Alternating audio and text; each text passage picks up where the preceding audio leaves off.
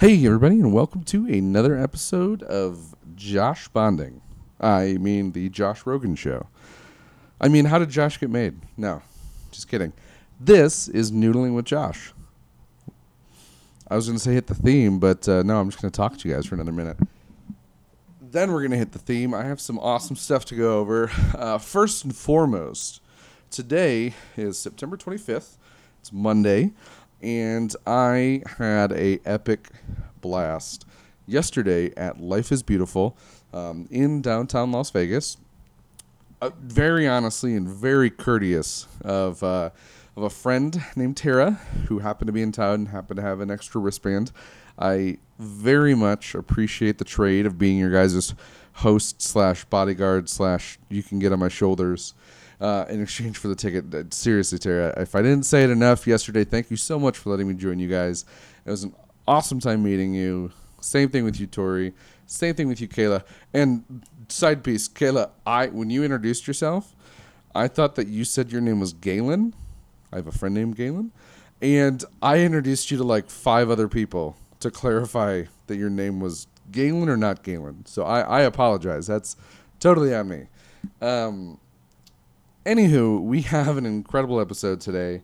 I had the awesome opportunity of interviewing and speaking with Spiro Ciavelis, and he's going to tell me I said his name. Actually, I said his name right in the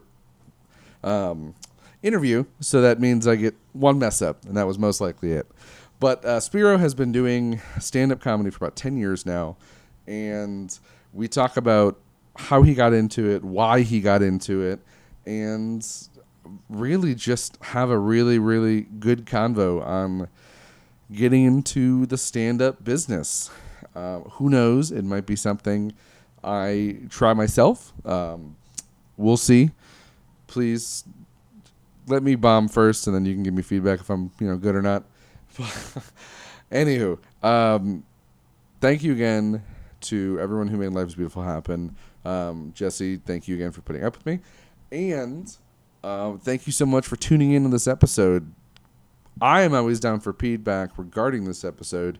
Please feel free to hit me up on any social that you prefer. I am usually at Josh the Weaver and really love all feedback.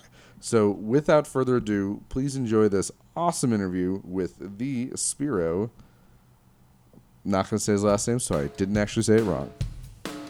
Hit the theme.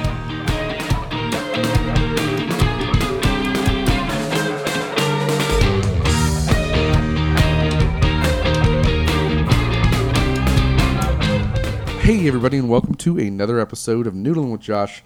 My name is Josh. This is my podcast where I get to interview cool people. I don't actually get to interview comedians very often. I hope to change that. But with this guest, I now get to introduce him like I imagine a club owner would introduce him, right? So, okay, hold on. Let me get my announcer voice on. I feel like I haven't fallen enough to be a DJ at a strip club, so I don't have to practice this yet, but we'll see how this goes. So, Spiro Ciavelis. Oh, man, that's going to be all right. So, without further ado, I'd like to introduce my guest on the show. He is from the Midwest, Chicago. He brought that charm all the way to Las Vegas, Sin City, Spiro Ciavelis. What's going on, world? How's everyone doing? How'd that sound? Was that okay? That was pretty good. Okay. I felt like I was at a strip club. Yo, It was perfect. What would your stripper name be? Ooh, aren't you supposed to do like your street name and like your dog's name? I think it's the street you grew up on and your first pet. Okay. So, well, no, other way though. First pet and then... So pet's name and then street name. Yeah. So it'd be Tommy Marie. Tommy Marie. That would work, technically. Yeah, that sounds... Or I could be like an old-timey actor. Sounds like something like that. Oh, man. Speaking of old-timey, mine would be Winston Evergreen. Yeah, that sounds like a novelist. That's a... Man, I got to write that down. That's a good pen name. I got to see if that Twitter handle's open. The alias. Winston Evergreen. The alias for your books. All of it. I do have a pseudonym that I'm never going to reveal because hopefully weird stuff comes out of that one. Weird life stuff that I never want tied back to me. We can only hope. Oh, boy. So, Spiro, thank you so much for coming on the show. As we talked about as you came to my quote-unquote studio, much like a previous podcast guest I had. This is probably the longest conversation we've ever had in person. Yeah. We worked together for a while, but Yep. we never really crossed Ships paths. passing in the night kind of thing, where it's Right. just like, what's up, what's up? Like, I knew you were a funny dude just based on, like, the way I saw you interacting with other people at Zappos. And, yeah.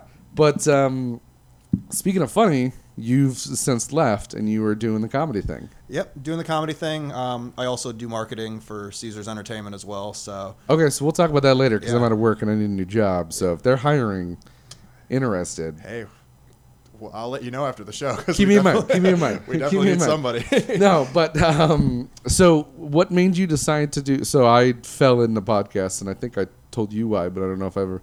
I got lonely sitting at home, and I wanted to work on a podcast, so it became inviting people over to talk, and turned into a thing. So how did you fall into comedy? What was your transition?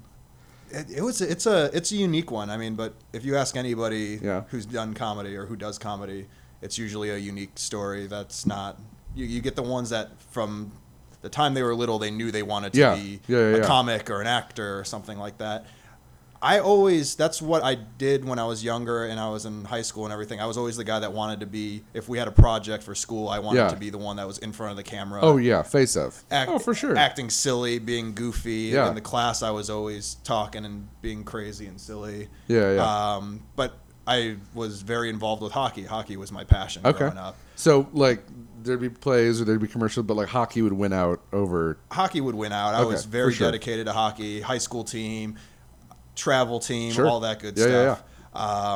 And I moved to California actually to play the level below where they draft for the NHL. Okay. Yeah. So I was really like into doing that. 17 years old, moving to the West Coast. Yeah. To play hockey. to and play hockey. Man, that's awesome. It was super cool, a lot of fun.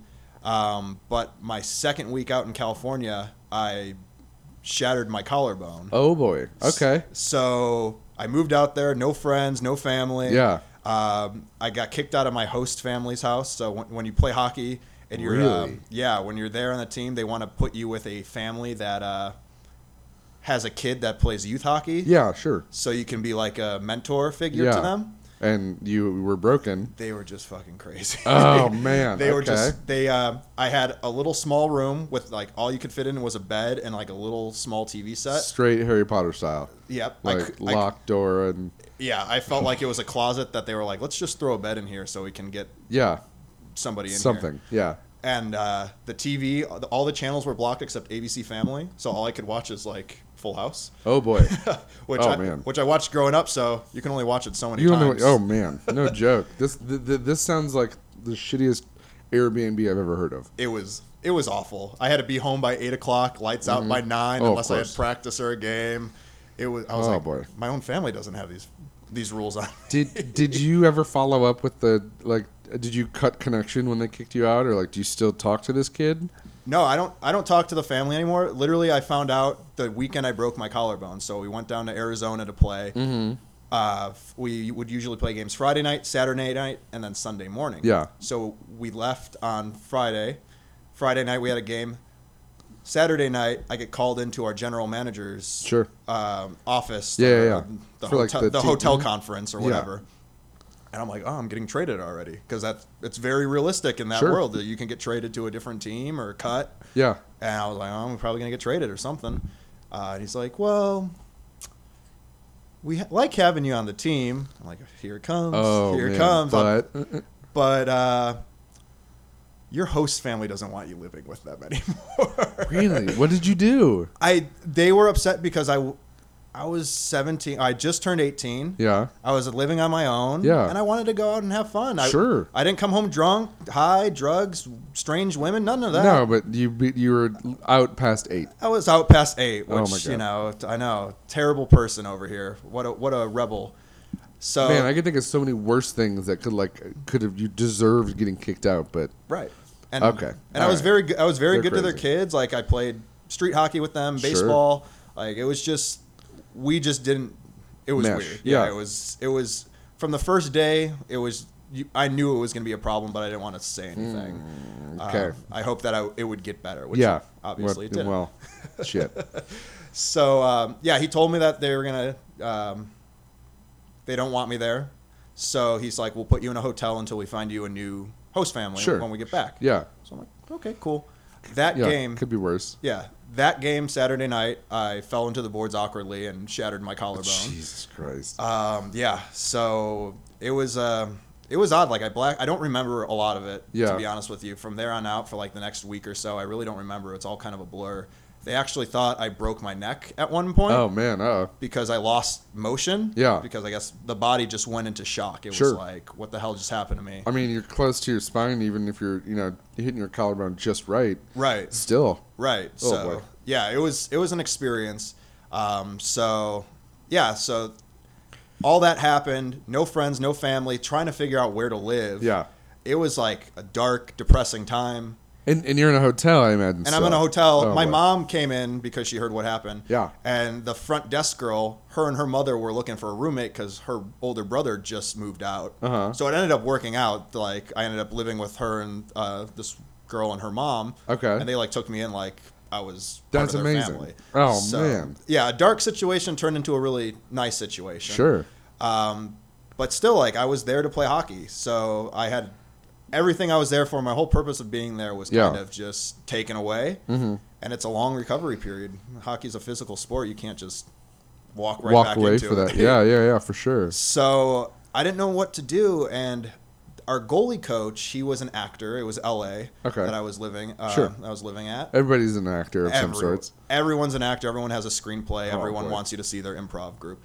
And that's pretty much what happened. Okay. He was part of an improv class and group, and so was his girlfriend, who I had classes with at the local college there. Okay. And they kind of convinced me, like, hey, you seem like this you seem like someone who would enjoy this. Yeah. And I'm You like, can't play hockey, but yeah, but you're silly, you're goofy. Sure. Like, just come and blow off some steam, learn about this. And I like fell in love with improv comedy right there in that That's first awesome. class. It was a blast. that's incredible. So you started off in improv. Yep. Did you do anything back here? What brought you to Las Vegas from California? So my dad lived out here. Okay. And eventually I just got cut from the team Sure. because You're broken, unfortunately. I Sorry. tried to come back a little too early. Got re-broke it. I broke it in two different spots. Jesus Christ, Spirit. So, yeah, it was a rough year and a half. So I played we had an agreement that I played my last year there. Okay. So I played I was there a total of 2 years, and then I walked away on my own, but I was going to get cut no matter what. Sure, yeah. So I ended up coming out here because my dad's like, UNLV just started up a hockey team. Yeah. You could play for them. You can go to school. You could stay with me, save Yep. some money, Yep. get you on your feet. Yeah, of course. So I was like, yeah, that sounds like a good deal to me. Yeah. For the first year at UNLV, I didn't do improv because I didn't really know anybody. And Sure. I kept- You're, new place, trying to get into. You don't just, Right. pick up a new improv group. Yeah. Right, and I was back focused on hockey. So Okay. Yeah. Makes sense. It was that original love that came back. I was finally back on the ice and Yeah. performing and playing well. So I was like, hell yeah, like let's get back to this. The second year, my sophomore year at UNLV. If you say you broke your collarbone again, I'm gonna be so mad at you. No. Okay. Collarbone's okay. Yeah, that would suck, wouldn't it? Yeah. Jesus Christ. No, but my second year, I was in a relationship with a girl long term and long distance in Okay. Chicago this Yeah. whole time. Oh yeah. Okay. And we broke up that summer. It was just one of those things where we realized long distance Sure. wasn't. That's across the country. That's rough. We tried to make it work for like a year and a half or so, and it just wasn't working. And Yeah, it happens. yeah, no hard feelings either way. It was kind of, but again, I was in that like, okay, now what do I do with this extra time? Yeah. Or at least to get my mind off of whatever. Activity. Yeah, I need an extracurricular of sorts. Exactly. So my friend Gemma, who's from New Zealand, I took a film class with her because I really Okay. got into film as well when I was in Yeah. California. And she's like, Spiro, come to my improv show. I do love it. improv. And I was like, yeah, that'd be fun. I'll go watch. Yeah. And then I watched it. And improv, as many of you know, and for those of you who don't, is very interactive. You get to come yeah. on stage a lot if you're an audience member. And I went on stage and I got like that rush again. And you're I- just like, oh boy, yeah. I need to do this again. Rep. I'm like, I need to start up. So I talked to the guy that was running it, and then got right back into the improv game. That's awesome. So you went through UNLV, you did hockey and improv, and then after that, you just decided that I needed to take it towards stand-up. Yeah. What pointed you towards wanting to be a stand-up and doing open mics and whatnot? So I really liked stand-up. Like when I grew up, me and my dad would always watch like Carlin on HBO late night and all those awesome comics that HBO used to have their specials on. Oh, of course. The Rodney Dangerfield young comedians you got like Tim Allen and all those, Sam Kinison, all those really awesome old school comics from the 80s and 90s. So I always loved doing it, and I was like, hey, like improv's cool, but I want to try stand-up. Yeah. I want to try it. You're on your own. You get all of okay. Yeah. Right. And I'm like, I'm on stage. Improv really teaches you how to think quick on your feet, obviously, but it gives you that stage presence as well. Sure. Which is, if you ask any comedians, about like 80% of the battle. Stage presence and being able to think on your feet. Oh, that I don't doubt that at all. Everything else is just like, you just work on it. It's just softening the rough edges of jokes and figuring out what works and what doesn't work. So 80% of it's just being on stage and being able to talk and be appealing to look at while you're on stage. Okay. So I was like, I feel like that's a good fit because improv, that's what it pretty much is. Oh, yeah. Yeah. You're telling a story. You're getting people engaged. Right. Yeah. You have to be committed or else no one's going to laugh at you. Oh, of course. Yeah. So I started with stand-up. I was still with my improv group. We left UNLV and we were actually performing at like casinos around town. Oh, nice. Okay. So I was like, okay, well, now that we're progressing with this improv thing, like I might as well do stand-up too to like just make myself more well-rounded. Really round yourself out. Yeah. So I started in like 2010 doing some stand-up. Okay. And I did it for about a year and a half, and then I quit because I had a really bad experience. Oh shit. Yeah. Okay. Well, let's go down that road. Yeah. I'm gonna come back to that, but you can keep bringing this up to now. Bring it up. So then I kept doing the improv show. We were at Planet Hollywood for almost 2 years. Oh, sweet. Improv. Okay. Yeah, and all like their theaters back there. Yep. Doing 4 nights a week, 2 shows a night. So it was. It was a commitment, and it was fun. So I was like, I really don't need stand up right now. I'm performing and entertaining, and that's what I wanted to do. Unfortunately, we stopped. Planet Hollywood moved in a different direction, so we stopped performing, and it was about a year and a half of just us trying to find a new home and not getting any bites or good leads or leads that we felt were worth our while. Yeah. Because how do you sell an improv group? That's the man. That's the $1 million question for improv. Okay. It's hard. It's a hard sell because stand up, you know what you're getting in stand up. Sure. You know a face. It's one person, so you know their face, and you know that stand up works. Improv. There's no such thing as perfect improv. Improv is hard. Of course. Some days it's good, some days it's not so good. So even going to like check out like the UCB Upright Citizens Brigade, who I'd say is my like top improv. Right. Amazing. Yeah, I walked into that and I was just like, okay, there is no such thing as perfect improv. They did an awesome job, but yeah, even at that level, there's no guarantees. Yeah, and a lot of places, especially in Las Vegas, to get into a casino, they want to make sure it's a guarantee. Oh, yeah. They want as close of a guarantee as possible. So selling improv's hard. I don't doubt that at all. It's very hard. We were fortunate enough when we first had our show, we had Anthony Cools, the hypnotist. Yeah. He was our producer and backed us financially and gotcha. And name-wise. And then he decided that he wanted to focus mainly on his show and some other business ventures. Sure. So he felt we were in a good place to take over, and we were not in a good place to take over. No, it is hard without that name associated to. I totally get that. Right. He was. It's amazing and awesome guy. We still stay in contact with him. So like no hard feelings whatsoever. But he's an interesting character.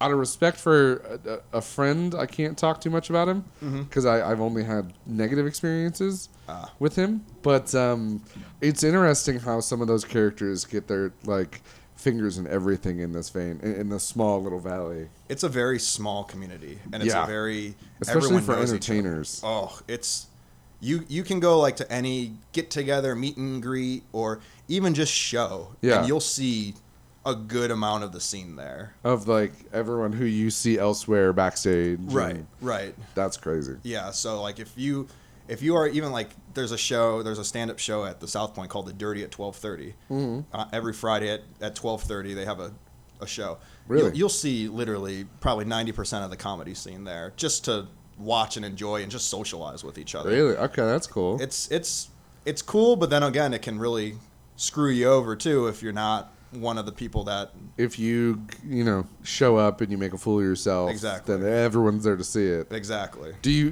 go to this event pretty regularly? Oh yeah, it's right down the street from where I live. So. Dude, bring me next time. I'd love to watch some stand up. I love local stand. I worked with Crapshoot Comedy Festival when they were here, and the event wasn't a success because of like marketing reasons and too many people at Zappa's trying to be the leader. Right. But so the event kind of suffered, but I got to spend the weekend with 30 comedians who are the end all be all of comedy. Right. And like just listening to these dudes talk and hear their stories was mind blowing. Yeah. And like they're the ones who made it. They're the ones who are getting paid big bucks to tour. So I'd love to see like the full range, and like I'd love to come and meet some of these people and talk to them about where they got started. See if anyone else wants to be on the show. Oh, I'm sure. Like I said, every comedian has its own unique way of how they started, and just stories in general. Like it's such a. I'd love to just get all the comedians just to talk about where they started and why. For sure. I'll spread the word, man. For sure. That'd be incredible. Thank you. Yeah, no. Thank you for giving us an outlet. Are you kidding? No, yeah. That's the only thing I got. Like that's 100% in. My dream job is shifted from being a publicist to being the next Stephen Colbert. But I love interviewing people, and I want to go back to I had written down what was your first bomb, and it sounds like it was in 2010. And then it made you quit for a year. Yeah, quit. Yeah, made me quit. Do you want it? Oh, you know what? I should actually. I mean, we're 20 minutes in. I should have explained the rules by now. Yeah. I totally apologize. So we have 3 simple rules on the podcast. One, if we're interrupted, someone knocks at the door, phone goes off, we have to do a shot. Okay. I have a little bar over there. We can choose whatever you'd like. We haven't been interrupted yet, which is good. Yeah, nice. 2, if I ever ask anything that you don't want to answer, such as if talking about your first bomb is, no bueno. Our safe word is Dean's French onion dip. Dean's French onion dip. It's the best onion dip in the world, and I imagine that the more I do the show and the more we use that, the more likelihood they'll sponsor. So I'm playing the super long game with these guys. Come on, Dean's. Come on, Dean's. Give them some onion dip. Thank you. That's all I'm asking. Here. That's the one thing that's missing out of this. All right, if we had chips and dip and we were eating it, Dean, if you send us some dip, we'll eat it on the show. Yeah. We'll review it for you. Yeah. A full hour just talking about your dip. You'll hear our lips smacking and all the crunch of the chips. That's it. It'll be just like an ASMR video of just people eating. Just that'd be gross. No, but the third rule is that you have to share. You have to share the podcast when your episode comes out. But we don't have to worry about that. Yeah, hell yeah. So if you don't want to answer about your first bomb, you're more than welcome to Dean's French onion dip it out of there. But I'm super curious. Nah, I'm for sure willing to talk about that. So now you are, but I imagine it was a touchy subject for a while. It was a touchy subject. So just to wrap up the first story, so. I got back up into stand-up a little over a year ago just because we weren't performing, and it was killing me on the inside. Yeah, not being on stage. So I get that. I was like, you know what? Improv's not working. I need to go back to stand-up because I felt like I had the talent to do stand-up. Sure. I had a really bad experience. I was young, it was. I feel like now that I'm older and I gotten so much stage time since then, I feel like I was able to handle situations better. Sure. So it just wasn't the right time for me. So it wasn't like a specific bomb per se, because even now, doing it as long as I have, there's nights where you just don't have it. For sure. For whatever reason, you just don't have it. Like, so really quick, I'm going to dig into that. I apologize. We should also call this show Tangent Lane, but when some people said the exact same thing though. Talk to like when you're on, right? Like what does that feel like for you specifically? Like when you walk out there and it just starts clicking. Like describe that feeling if you can. It's the best. It honestly is the best feeling. It's probably more addicting than like any drug that you could possibly do. Sure, because I don't doubt that. Because you're on there for like 10, 15, 20 minutes. And you're hitting, it literally feels like 30 seconds. You have no idea where the time went. Really? And like you get off stage and you're just like look like you're like, how do I get back on this stage Yeah, right you're now? like, that was it. That was 30 seconds. No, that was a half an hour, dude. What do you want? Right. Or where can I go now? Like where can I go to get back on the stage? Because like I'm on it. Like Really? you turn into this like meth head for comedy. You're trying to get on any stage. You're trying to talk. You're trying to still find people to tell jokes with. That's amazing. It's such a cool rush. And like it's funny because you see newer comedians.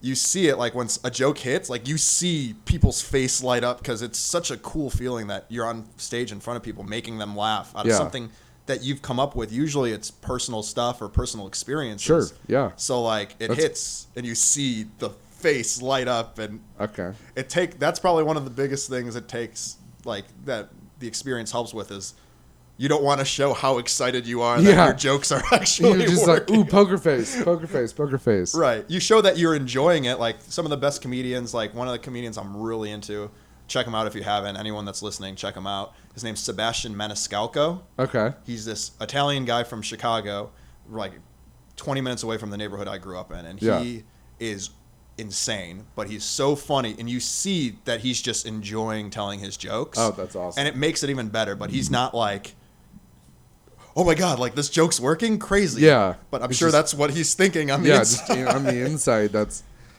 And then it's the exact opposite when you bomb. It's like, I've been on here for an hour. Like, why aren't they taking me off the stage yet? Like, get me out of here. And it's only been like a minute, and you hear man. the silence pierces you in the stomach, and you're literally just trying to search for something, and you're going through your mind of, okay, what joke can I tell that works? What joke can I tell that works? And sure. You have like your brain is going like 1,000,000 miles an hour trying to figure out how to get out of the situation. Oh, man. So, yeah, it's like you're fighting against your fight or flight. Right. That just wants to be off that stage. Right.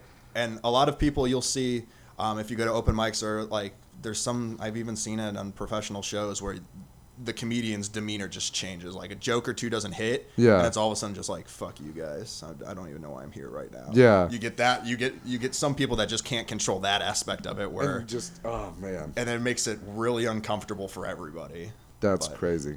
Well, okay, so let's go back to that bomb. Yeah. Let's go back to that feeling that pushed you away for a year. Yeah. So, new comic, like when you're a new comic, it's hard because you're trying to figure out joke structure. Sure. And they always say timing's the last thing you get. So taking a beat when there's a laugh. Yeah. You know, how like what you're saying's funny, but maybe if you say it this way with a different pause or no break in between. So it's just trial and error. Sure. So I went into that knowing that. So the times that I've bombed when I was a newer comic, it didn't really affect me because I'm like, I'm new, I'm learning. Yeah, you're like, okay, brush it off, move on. Right. So this story is like a course of 4 months. So I'm going to shorten it, obviously. But it wasn't just one bomb. It was just the overall experience. Sure. I was not experienced enough to take something like this on. Mm-hmm. And I tried. What I ended up trying to do wasn't the right way to go about it. Okay. And then it just overwhelmed me, and I immediately was just like, I can't do this anymore. Shoot. Okay. So so walk me through it. So it was on Craigslist. There was an ad posted for a guy saying he was looking for a comedian to host a variety show that was going to be every single day for the summer. So summer of 2010, they needed a host every single night for a variety show. Really? Yeah. And he said, and the ad said that they prefer someone that will do like 10 minutes to begin the show, 10 minutes on the intermission, and then just introduce the acts and like do some crowd work. Yeah. So I felt like I had enough material, which I didn't at the time, but I felt like I did. Sure. I wasn't, again, I was young and I didn't realize that my 20 minutes that I thought I had was really like 2 or 3 minutes of solid material. Sure. But I'm like, I do improv, so I know crowd work. I can do crowd work. Yeah. So I end up writing to the guy on Craigslist that I was interested. He said it was a paying gig, so hell yeah, right? Oh, heck yeah. So he called me back, and we had a really good conversation. He said he was part of like a rap group. Okay. And he does charity work for kids that are in prison for like really serious crimes like murder and all those other terrible things. Okay. So that was his whole MO is he does this like gangster rap stuff at night and then tries to like help the youth Oh my during God, the that's day. awesome. All right, I'm in. Right. And he's like, and you can look us up on YouTube. We're not the typical rap group. I was like, okay. He's like, we all dress up in makeup and costumes, and we have a guy that breathes fire. We have a guy that swallows swords. Oh man, what? So I'm like, oh, yeah. And I try to play cool, like, yeah, that's normal. Like that's cool. Yeah. It's like a creepier, insane clown posse. Right. A creepier, like harder insane clown posse. God, Like Lord. it was a rough crowd that like was in. Like when we weren't in the great, we weren't in Summerlin hanging out. It was Sure. like East Vegas at like 11 o'clock.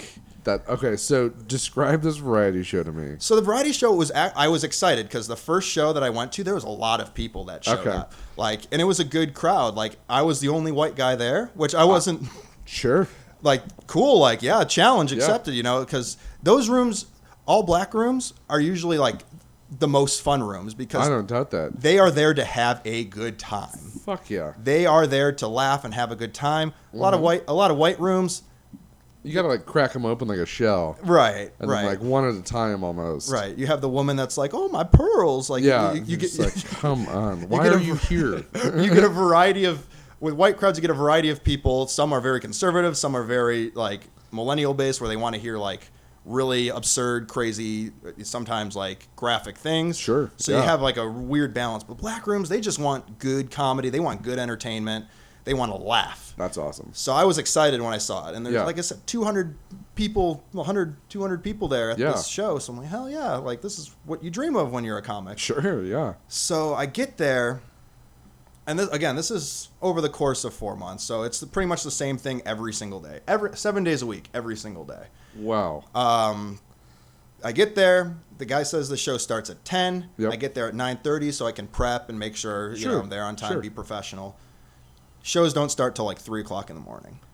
What? What's happening from 10 to 3 in the clock?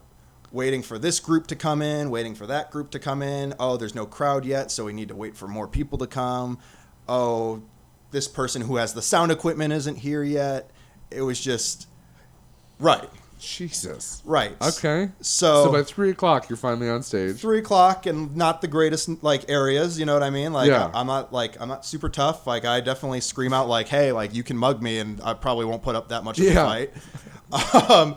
So I would bring people. Like I would try to contribute. So I would bring like friends and everything, and they're like, we have to fucking work. Yeah, it's like, what are we doing here? It's now Right. 3 a.m. Right, like we can't stay here. Like why? So like my people would leave and get all pissed off that I would bring them, and they would just sit there with me at a bar or like whatever local facility they were able to get.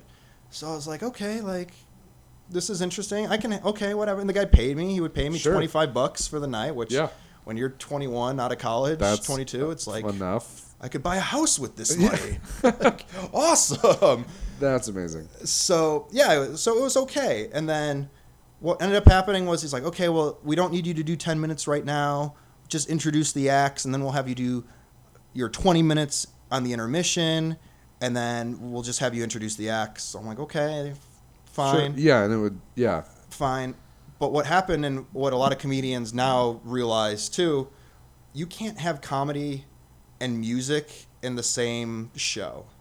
Because people that are there for music Yeah. just want to see music. Oh, sure. They don't want to see comics. Unless, like, there's a show on Comedy Central that's literally about, like, comics singing with their favorite band, but, like, Right. you go to there knowing you're getting both. Right. You can't go to a Wu-Tang Clan concert and then have Aziz Ansari open.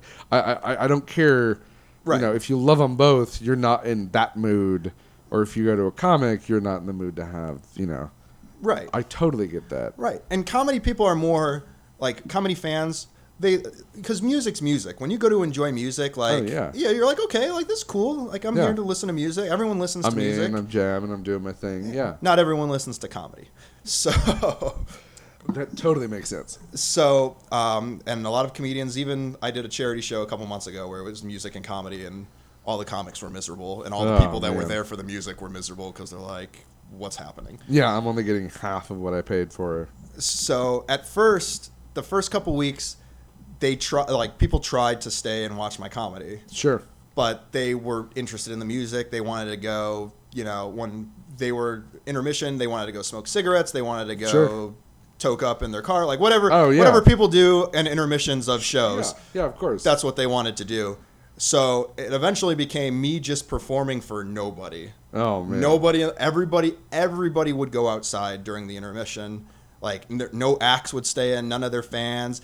There was no bartenders in a lot of these places, so it was literally me just standing in an empty room, trying to do comedy. That's like. So, would you still do it if there was one person in the room? Yeah. Yeah, you gotta. I would still, and like even if people left, I'd try like, and that's where like it really started to get to me because, if there's one person in the room, I would still try to perform. But like if everyone left, I would try to like open the door and do my jokes while they're not paying attention. I try to force myself upon them because I was frustrated. I was angry because I'm like, I'm here.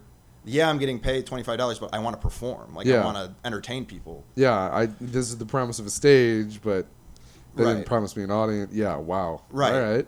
And I dealt with that for like 4 months. And I would even Jeez. talk to the guy. I'm like, hey man, like you need to make sure these people stay or have me do it before. Or in between acts, or like Right. something. Or like have me do 5 minutes between each set, like just so I can feel like I'm doing something. And he was nice about it. He said, yeah, I'll get people to stay. And it just never got better. Sure. And then the people that would stay, like every now and then they would feel like sympathy for me and they would stay. Yeah. And as a comic, especially when you're trying to cut your teeth and develop, you have to keep saying the same jokes. Most comics will do the same routine every single night, different clubs, because they get different audiences. Sure. Yeah. I knew that, but I wasn't, again, experienced enough where I was like, this is just part of the process. I have to tell the same jokes. I have to have a routine. I can sprinkle new stuff in there, but I have to develop my routine. Sure. So I was trying to write new stuff every single day. Okay, like on the spot telling On the jokes spot, and like yeah. cutting them in your head. Right. Really? Trying to come up with a 15-20 minute set of new material every single day. Jesus Christ. And it just eventually I was so like, you know what? Fuck this. No. This is not for me. Like improv, we were on stage getting crowds, and I'm like, if I'm just going to make stuff up, might as well just do improv. Yeah, okay. Yeah, and like in that case you can tap yourself out and tap someone else in if you're not feeling it, but Right. like not on stand up. If you're off, that's it. Right. And so yeah, it was just like I said, I was 22 years old. I was way over my head. It wasn't a good situation to begin with. Sure. Even now, I probably would look at the situation after a week and be like, yeah, I appreciate it, but like unless this changes, unless you guys keep people here Yeah. for me, like I'm not gonna do it. So yeah. So that's 2010. You leave. You go to do some improv. You end up coming back to stand up. Yep.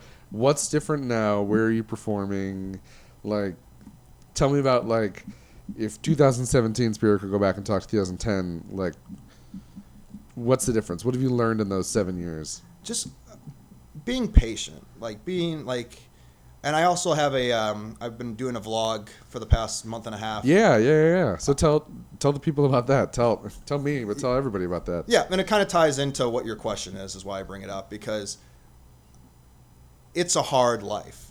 It's a hard life. You're not going to get laughs. You're going to be doing these terrible shows in front of nobody or other comedians that aren't paying attention to your stuff anyway, because they're trying to focus on their own They're stuff. doing their own stuff in their own head. Yeah. Right. So it's easy for someone like me when I was younger, or someone new coming into the scene, to get discouraged and just not want to do it anymore. Yeah. And they could have a great amount of potential and be very funny, but they give up because they think they're going to come in and perform in front of people, and then they realize like, oh, I'm not performing in front of people. Yeah, it's just a stage. Yeah. Even someone like me who's been doing it 10 years now, entertaining and doing comedy, and has performed on the big stages. Yeah. Even I like hit up these open mics, and I don't do well every single night, and Yeah. I don't have people that are listening to me. It's a grind. A lot of people, one of the biggest things that it hit me with is, I remember someone said like, Kevin Hart just came out of nowhere. It's like, no, he did. Oh, he no, he didn't. absolutely did not. He's No, he been did doing not. this stuff since Scary Movie 1. Right. And Like- even to get to that point, Yeah. Oh, you don't even man. see what he did to get to that point. And I think there's an awesome show on Showtime about stand-ups called I'm Dying Up Here. Yep. And even that show shows comics that are at a comedy club performing in front of paying customers with polished professional sets. Like a lot of people don't see that process of how you even get a polished set. Yeah. Saying the same joke 100 different ways in hopes that you find the one way that it works.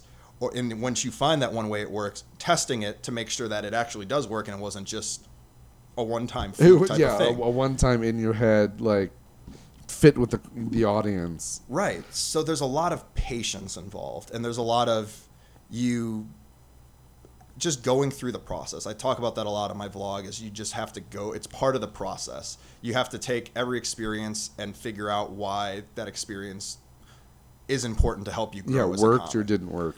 Yeah. And if I could go back to 2010 me, I would totally say that. I'd be like, take this experience and like realize why it's not a good experience, but then also take what you learn from it and build off of it to be something better. Yeah. You know, learn from this. Right. That's that cliche thing, like learn from your failures. That's what comedy is you're failing 90% of the time. Oh, sure. For that 10% of success.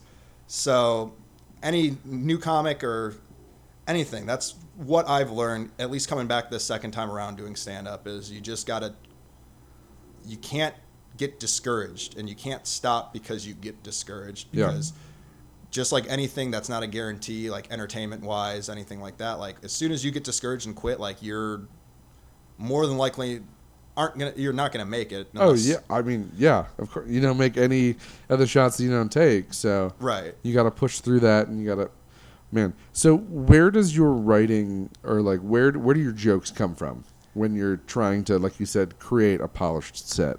My jokes come from, I do a lot of just stuff that I see during my life. I feel like the title of my vlog is called "My Life is Funny," I guess, because I feel every time I tell a story, people go, the weirdest stuff happens. You have the craziest stories. You have the funniest stories that are true stories that we can't believe they're real. And I was like, I guess my life is funny. That's where it came from. Yeah. And that's kind of what I try to do for a couple reasons. One, I'm always big on write what you know, because the audience responds to honesty. Oh, yeah. The audience isn't stupid. They might look stupid. You might be like, you feel that they're stupid. You guys are. This didn't really happen to me, but I'm getting over on you. But deep down, they know if it's genuine, if it really happened to you, or if it's something you really care about. Audiences are very perceptive on that kind of stuff. Even at like the open mic level. Yeah. Really? They know. People know when you're bullshitting. People know when you're saying something offensive just to say something offensive. Yeah. You're not trying to have a message. Like Louis C.K. will say offensive things, but he's got a message behind it. There's a purpose to it. Right. Yeah. And it's something that he's passionate about. It's not. He's not just like, I'm going to say the N-word because what's the I'm funniest a white thing guy. I can think of? Yeah. Right. His routine about that is about how stupid the word is, and how like getting offended by things because of a stupid word, and like how like ignorant the word is. Yeah. Like he's having an overall message that it's like, it's a word, and people think that you shouldn't get offended by it, but that's not your reason. Like if you're not a black person, you can't understand why that word is offensive. Oh yeah. No, that's actually a really good set. If you haven't listened to Louis C.K. talk about that, I totally suggest it. Yeah. Phenomenal. But I'm not passionate about messages. Like that's not my thing. I want to share like my experience. I worked in the casino since I was 21 years old.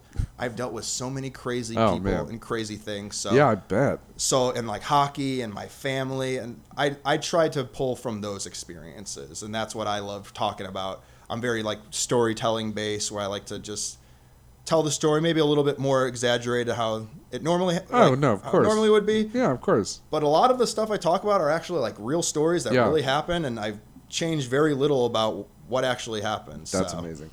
Do you write any of this down, or is it all you're creating it in your head? Because like I feel like I've always seen it split. It's either just like their experiences, so they're here, or like do you sketch out how you think this joke should be laid out, or like what's your writing process? I guess like. Yeah. So one thing I learned this time around, and from the in between time between 2010 and when I came back here, is I can't fight the improv in Sure. me.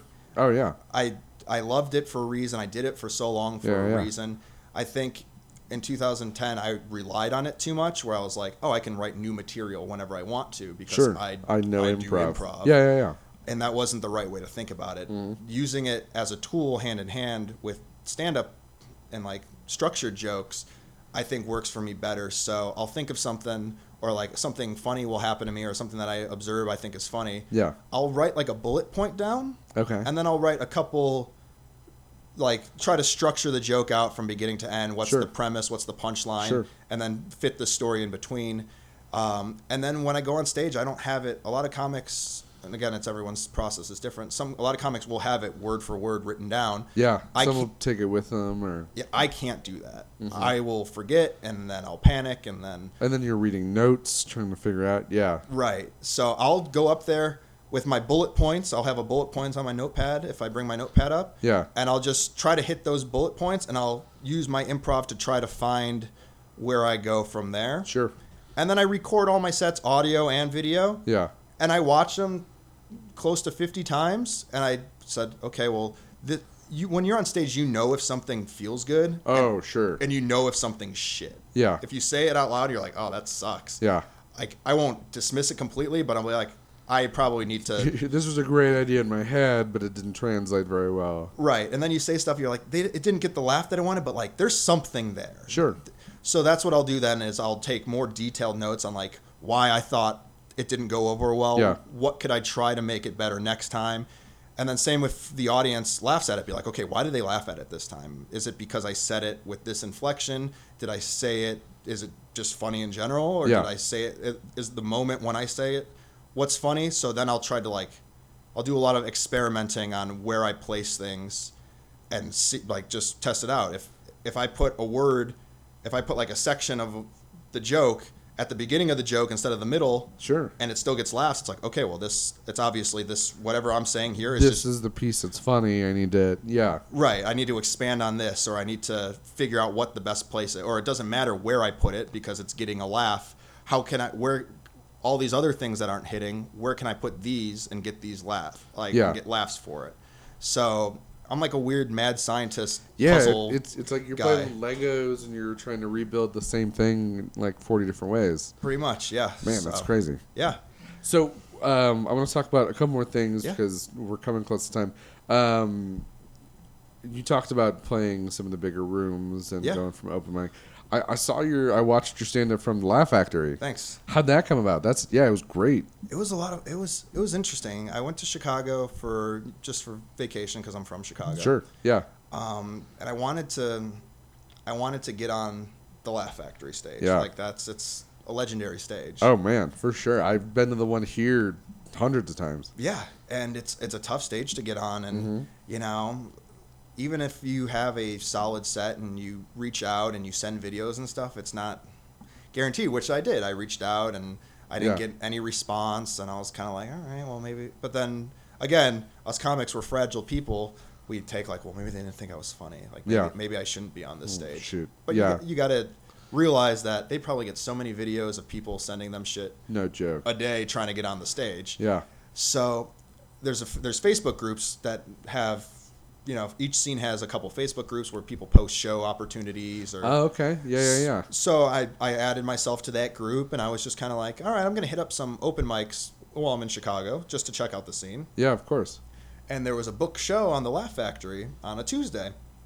So I was like, oh, that's kind of cool. And then the guy said that there was two shows, a 7:30 and a 9:30 show, and there's lottery slots. Oh, yeah. So you literally sign up, and they throw it all in a bucket, and they pull you out, and if you get pulled out, you get to be on the show. Really? So you did the lottery? I did the lottery, and I was just like, you know what? I'm like, I'll do that because how many people could show up, right? Yeah, of course. How many people are going to risk doing this? There's other shows going on. No one's going to want to drive all the way down there, pay for parking, and put their name in a bucket.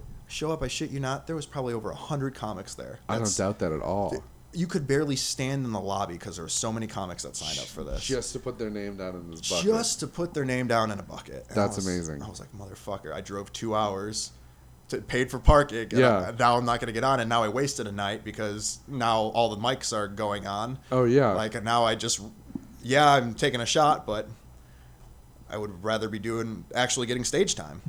So bam, it paid off. Bam, it paid off. 7:30 show, I didn't get picked. Okay. I was like, okay, 9:30 show, that's fine. And then like 5 minutes before they drew in the 9:30 show, I was like, they're not gonna pick me. Like, I just you got like totally in your own head and everything. Totally in my own head. I was like, I didn't even pay for parking past 9:30 because I was like, I'm not gonna. Doesn't matter. I'm not gonna. Doesn't matter. Yeah. And sure enough, I was the first lottery pick pulled for the 9:30 show. And I was like, I'll be right back. I gotta pay for parking.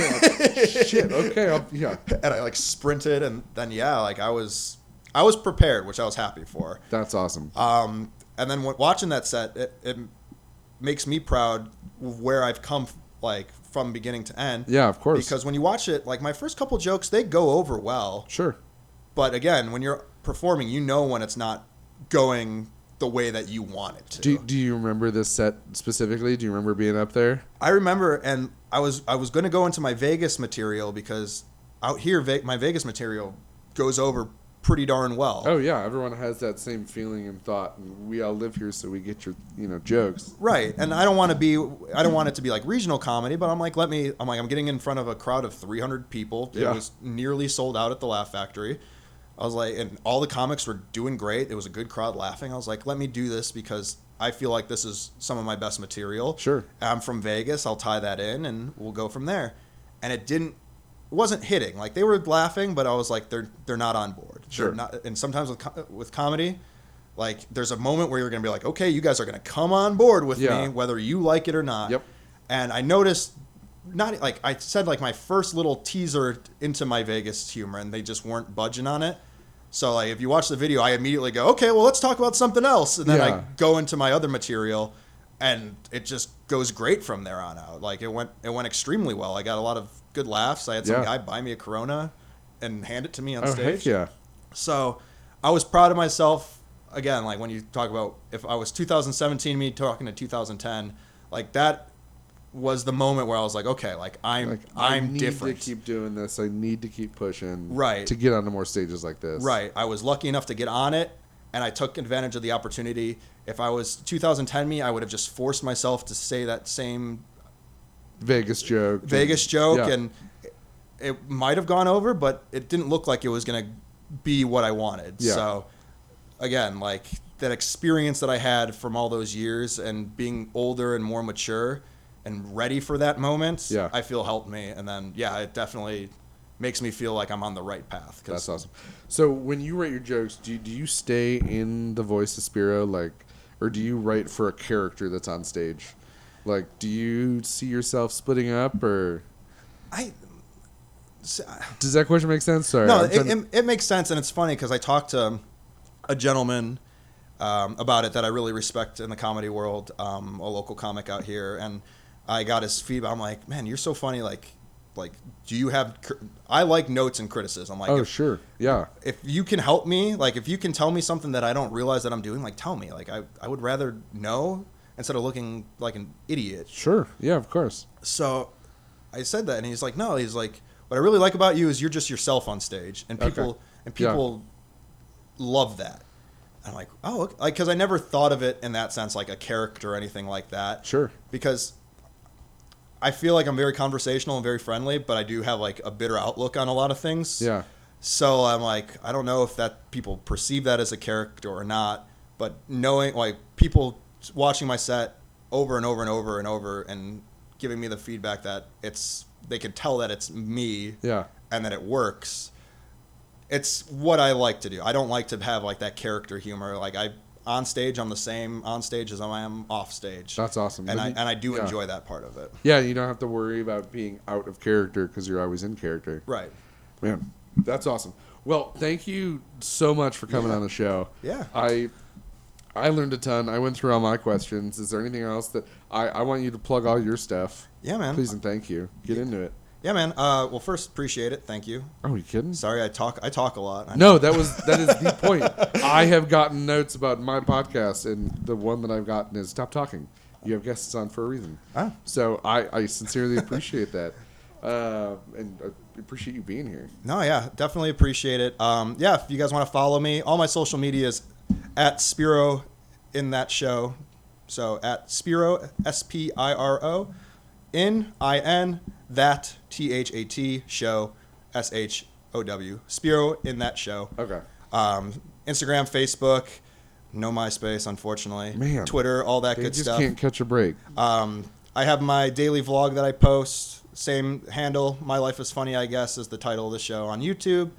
And then I host an open mic showcase on Wednesdays now at Jackpot Bar and Grill.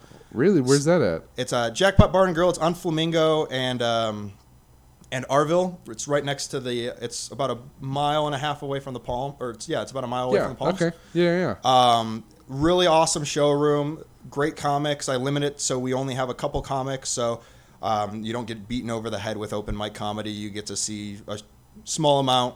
It's a lot of fun. Really good food. They have pepper jack cheese mozzarella sticks that are fucking amazing. Well, I was already coming, but shit. Now I'm gonna have to take my dairy medicine. So when is the show again? Show's on Wednesdays. It starts at 10 o'clock. If you're a comic and you want to sign up and try to do some of the comedy, sign-ups are at 9:30. I take the first 7 comics, and then we have a lottery for the remaining 3 spots. Okay. So just like in the Chicago one, you put your name down, we pull from a bucket. You just pull it from there. Best set gets $25, so you get some cash. Oh, nice. If you bring the heat with your jokes. Okay. And then if you win, you get to perform on our end of the month showcase show for a chance to win $100. So Oh shit. Okay. So that's Wednesday. Wednesdays. Every Wednesdays. At 10. At 10 for showtime, 9:30 for signups. Damn. Okay. Well, I'm coming. Yeah. I'm coming at 10, and I'm gonna get my feet wet potentially. See if I can't put my name in one of these weeks. Definitely, man. Definitely. Yeah. I've been writing stuff, and I'm not going to attempt to perform any of it right now. But I've written some stuff, and I will definitely put my name in and get your feedback. Definitely. Yeah. So for any aspiring comics like Josh or anyone that wants to try it, hardest part is just getting on the stage. Oh, Ben, I bet. I remember every single time that the theater curtains would go up, it's like, until they start moving, I'm gonna shit my pants, and like the second it's gone and I'm on stage, I'm fine. Right. I'm fine. It's just like being in a second body. Right. And it's like clockwork. If you're a new comic, your first time on stage, I guarantee you will at least get one really good laugh. Okay. Because you're new, you're being honest, and you have a different perspective on the world than us comedians that have been doing it for a while. So Sure. you get a lot of unique thoughts. And just like I said, honesty, which is what the audience will always react to, is the honesty of it. Yeah. So don't get discouraged. You're not going to get a lot of laughs. Sure. Join the club, but you'll get some on your first one, and then That's awesome. you'll feel that buzz and want to get back on. Okay. All right. Well, I'm incredibly stoked. I'll be there this Wednesday. Sweet. And for anyone else who wants to meet me there, let's go. Let's do it, guys. And let's watch some stand up. Yeah. So Spiro, thank you again for coming on the show. Of course. Spiro in that show on all social. Yep. And I can't wait to see what else comes next. Yeah, me too, man. Right, Love bud? to be back one day. Yeah. Oh, you kidding? For sure. Feel free to invite anyone else on the show. Other comedians that you have friends and want to, talk at me. And, Yeah. Hell yeah. I'll spread the word. Sweet, dude. Give us All a right. microphone and a platform. We're there. I would. I have a ton of microphones. We can have like a round table discussion sometime soon. Cool. Get a bunch of comedians, just talk about their process. Hell yeah, man. Done. I'm in. All right, Spiro. Thank you so much. Thanks, dude. Say bye to everybody. Goodbye, everybody.